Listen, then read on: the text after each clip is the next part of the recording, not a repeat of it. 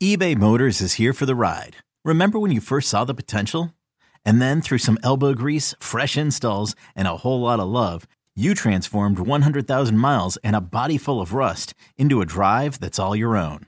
Look to your left. Look to your right. It's official. No one's got a ride like this. There's nothing else that sounds like, feels like, or looks like the set of wheels in your garage. With over 122 million parts, you can make sure your number one ride or die stays running smoothly. So there's no limit to how far you can take it. Brake kits, turbochargers, engines, exhaust kits, roof racks, LED headlights, bumpers, whatever your baby needs, eBay Motors has it. And with eBay Guaranteed Fit, it's guaranteed to fit your ride the first time, every time, or your money back. Plus at these prices, well, you're burning rubber, not cash. Keep your ride or die alive at ebaymotors.com. Eligible items only. Exclusions apply.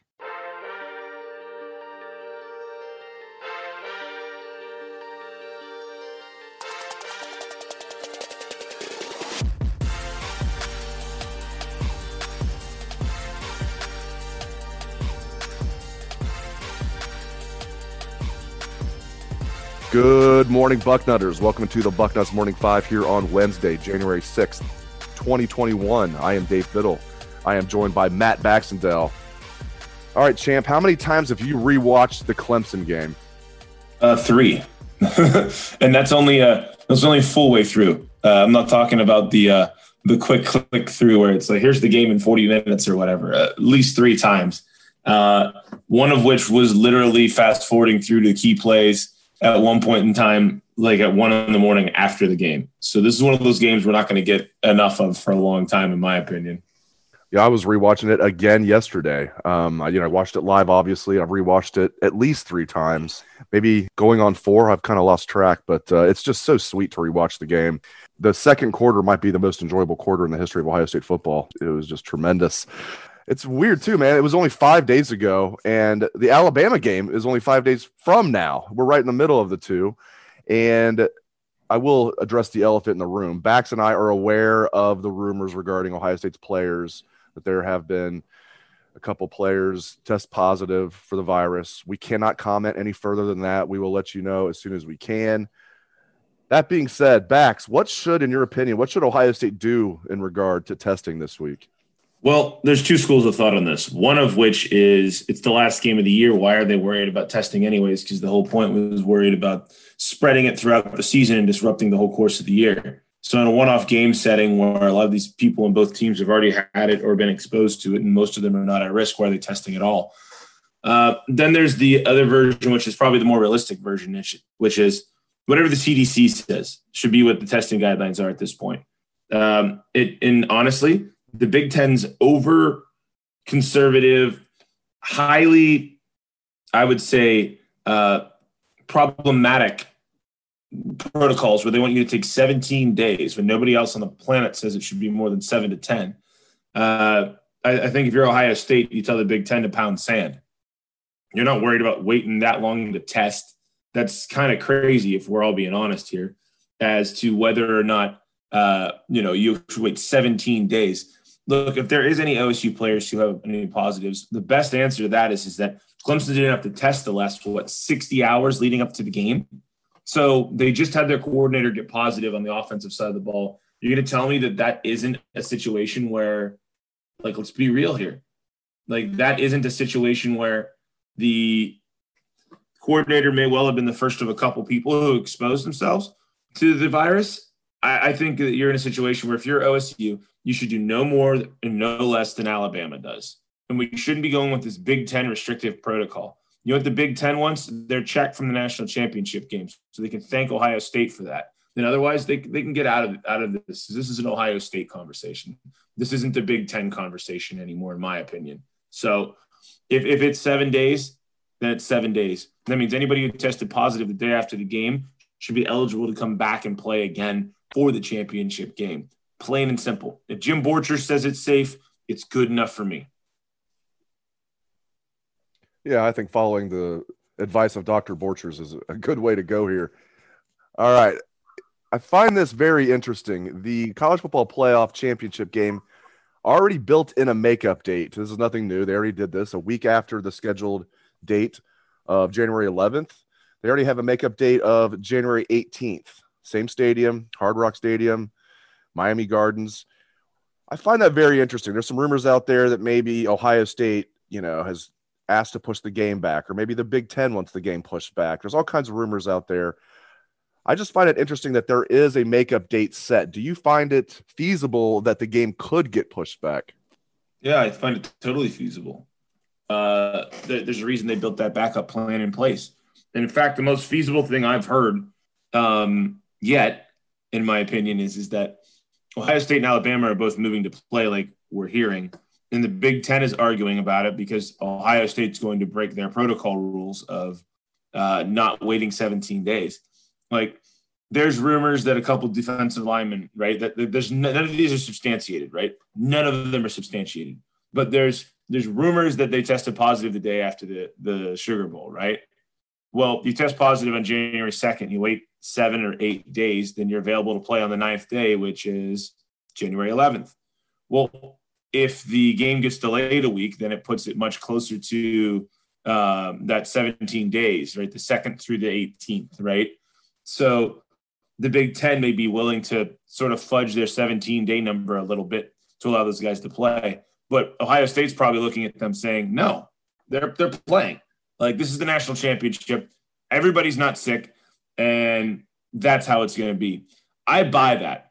And I think that scenario of moving the championship game is there for a reason. Now, I also think that there may be a lot of gamesmanship going on here too. This is the pinnacle of college football we're talking about, right?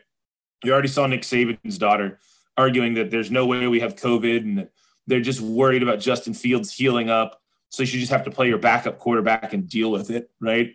Which is hilarious because she forgets last time Ohio State played Alabama with the backup quarterback, what happened. But the flip side of Cardale responded to her on Twitter, which was hilarious. Yeah, he's like, you sure about that?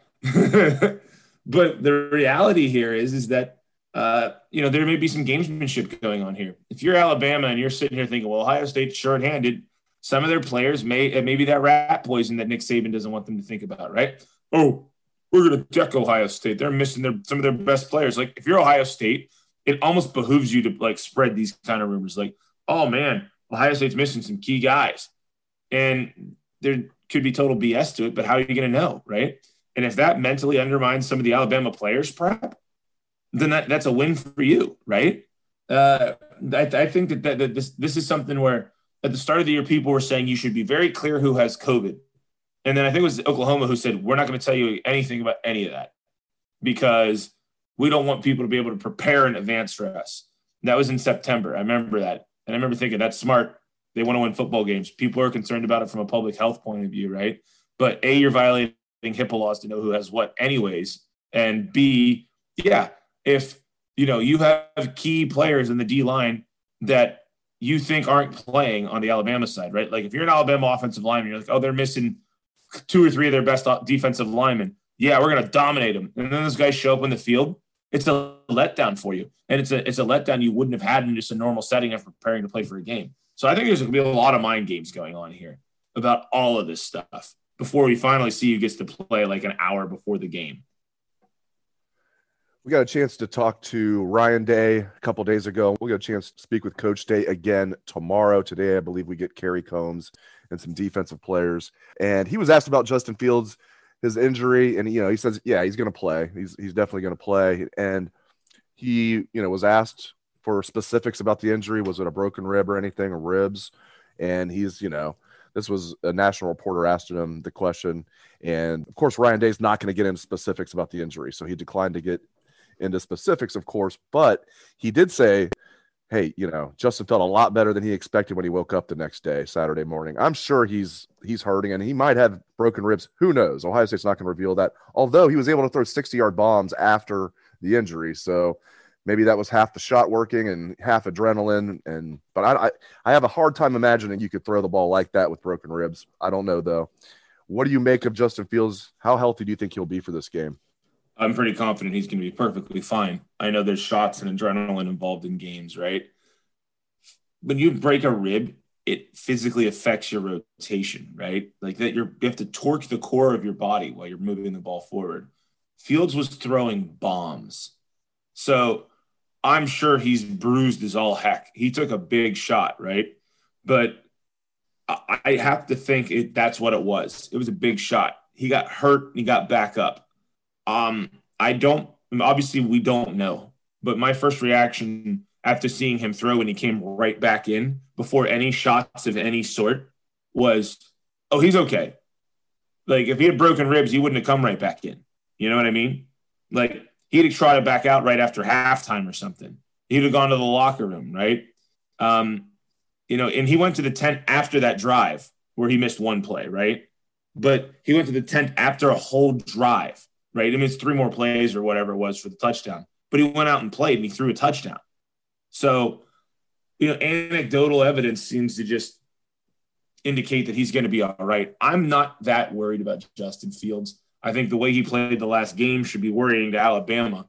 Now that you can tell that's why the Alabama fans all thought this COVID stuff was BS, and Nick Saban's daughter decided that she was like, no, they need to play because Bama's praying Justin Fields isn't 100% because they saw what Ohio State did to Clemson. They want nothing to do with that kind of offensive attack on them. So I think Justin Fields is going to be fine. I want to talk about Trey Sermon. I've never seen anything like this from my time just growing up in Ohio, watching the Buckeyes from a very young age. I've never seen a guy within a season look like he shouldn't even be an Ohio State player, almost, is how Trey Sermon looked at the beginning of the year, and certainly shouldn't be a starting running back. And I've never seen a transformation within a season. And now Trey Sermon's playing like Zeke Elliott was in 2014. He's running angry. He is breaking tackles. He has great vision. He's making guys miss. I love everything about his game. He can catch the ball out of the backfield. He's a really cool guy to interview too. He's like a just really chill guy. Seems like a good guy. That's really beside the point, but I just want to throw that in there. He just seems like a really cool young man off the field, has his stuff together. I have never seen a player improve this much within a season, especially a veteran player. And I know a big reason is he was knocking off the rust from the injury. It wasn't just he didn't get the typical offseason like a lot of these guys, because a lot of these guys were knocking off rust. He was knocking off rust from not having the typical offseason, plus he's coming back from knee surgery. Man, he looks like an All-American running back right now, and I was down on him big time early in the season. And Big Ten Network backs, real quick, and then I'll let you answer after I ask you this 5-minute question. They were replaying all of Ohio State's games, doing the Big Ten and 60, starting with Nebraska, going all the way through. I wanted to make sure I wasn't crazy. I went back and watched. No, Trey Sermon just was not good. Now, the offensive line's gotten a lot better too, but he's making guys miss. He wasn't doing that. I have never seen a transformation like this, and it's been really, really fun to see. So to make a comparison of the folks like me who grew up on the Buckeyes of the aughts, he magically transitioned from Maurice Wells into Beanie Wells overnight.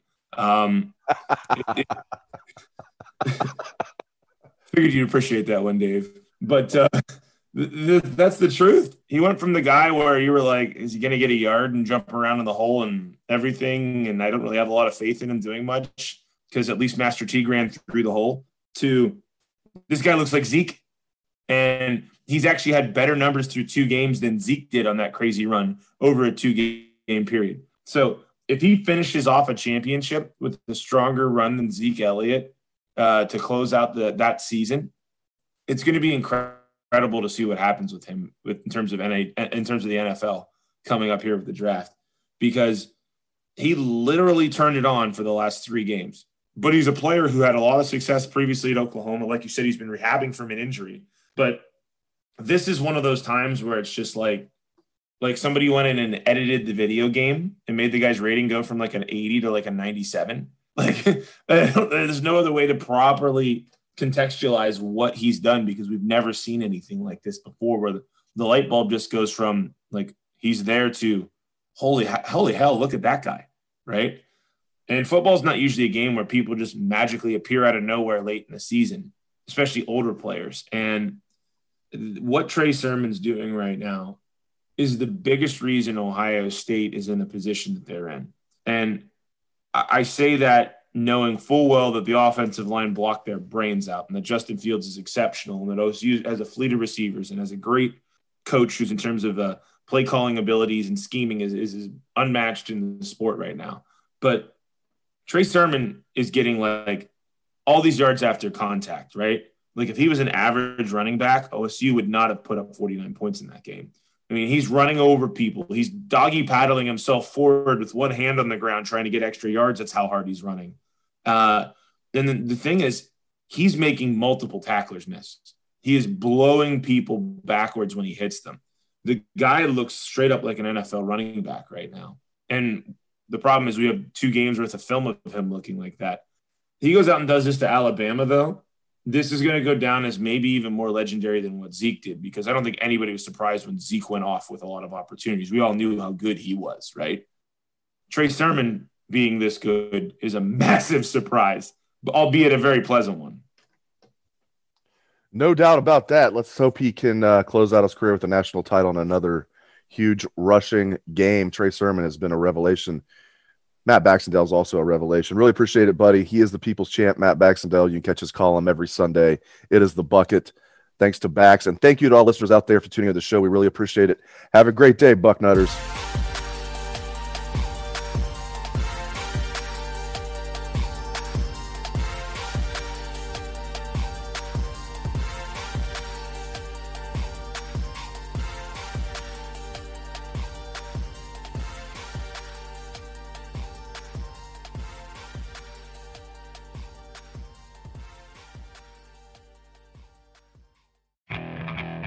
Okay, picture this. It's Friday afternoon when a thought hits you. I can waste another weekend doing the same old whatever, or I can conquer it. I can hop into my all-new Hyundai Santa Fe and hit the road. Any road. The steeper, the better. Because my all-new Santa Fe is available with H-Track all-wheel drive, so I can hit the trail without a worry in the world. Heck, with 3 rows and best-in-class rear cargo space, I can pack the whole family in with all our gear. We've got available dual wireless charging for our phones, so we'll never lose touch with civilization, and we won't lose touch with the primordial power of Mother Earth. So which is it?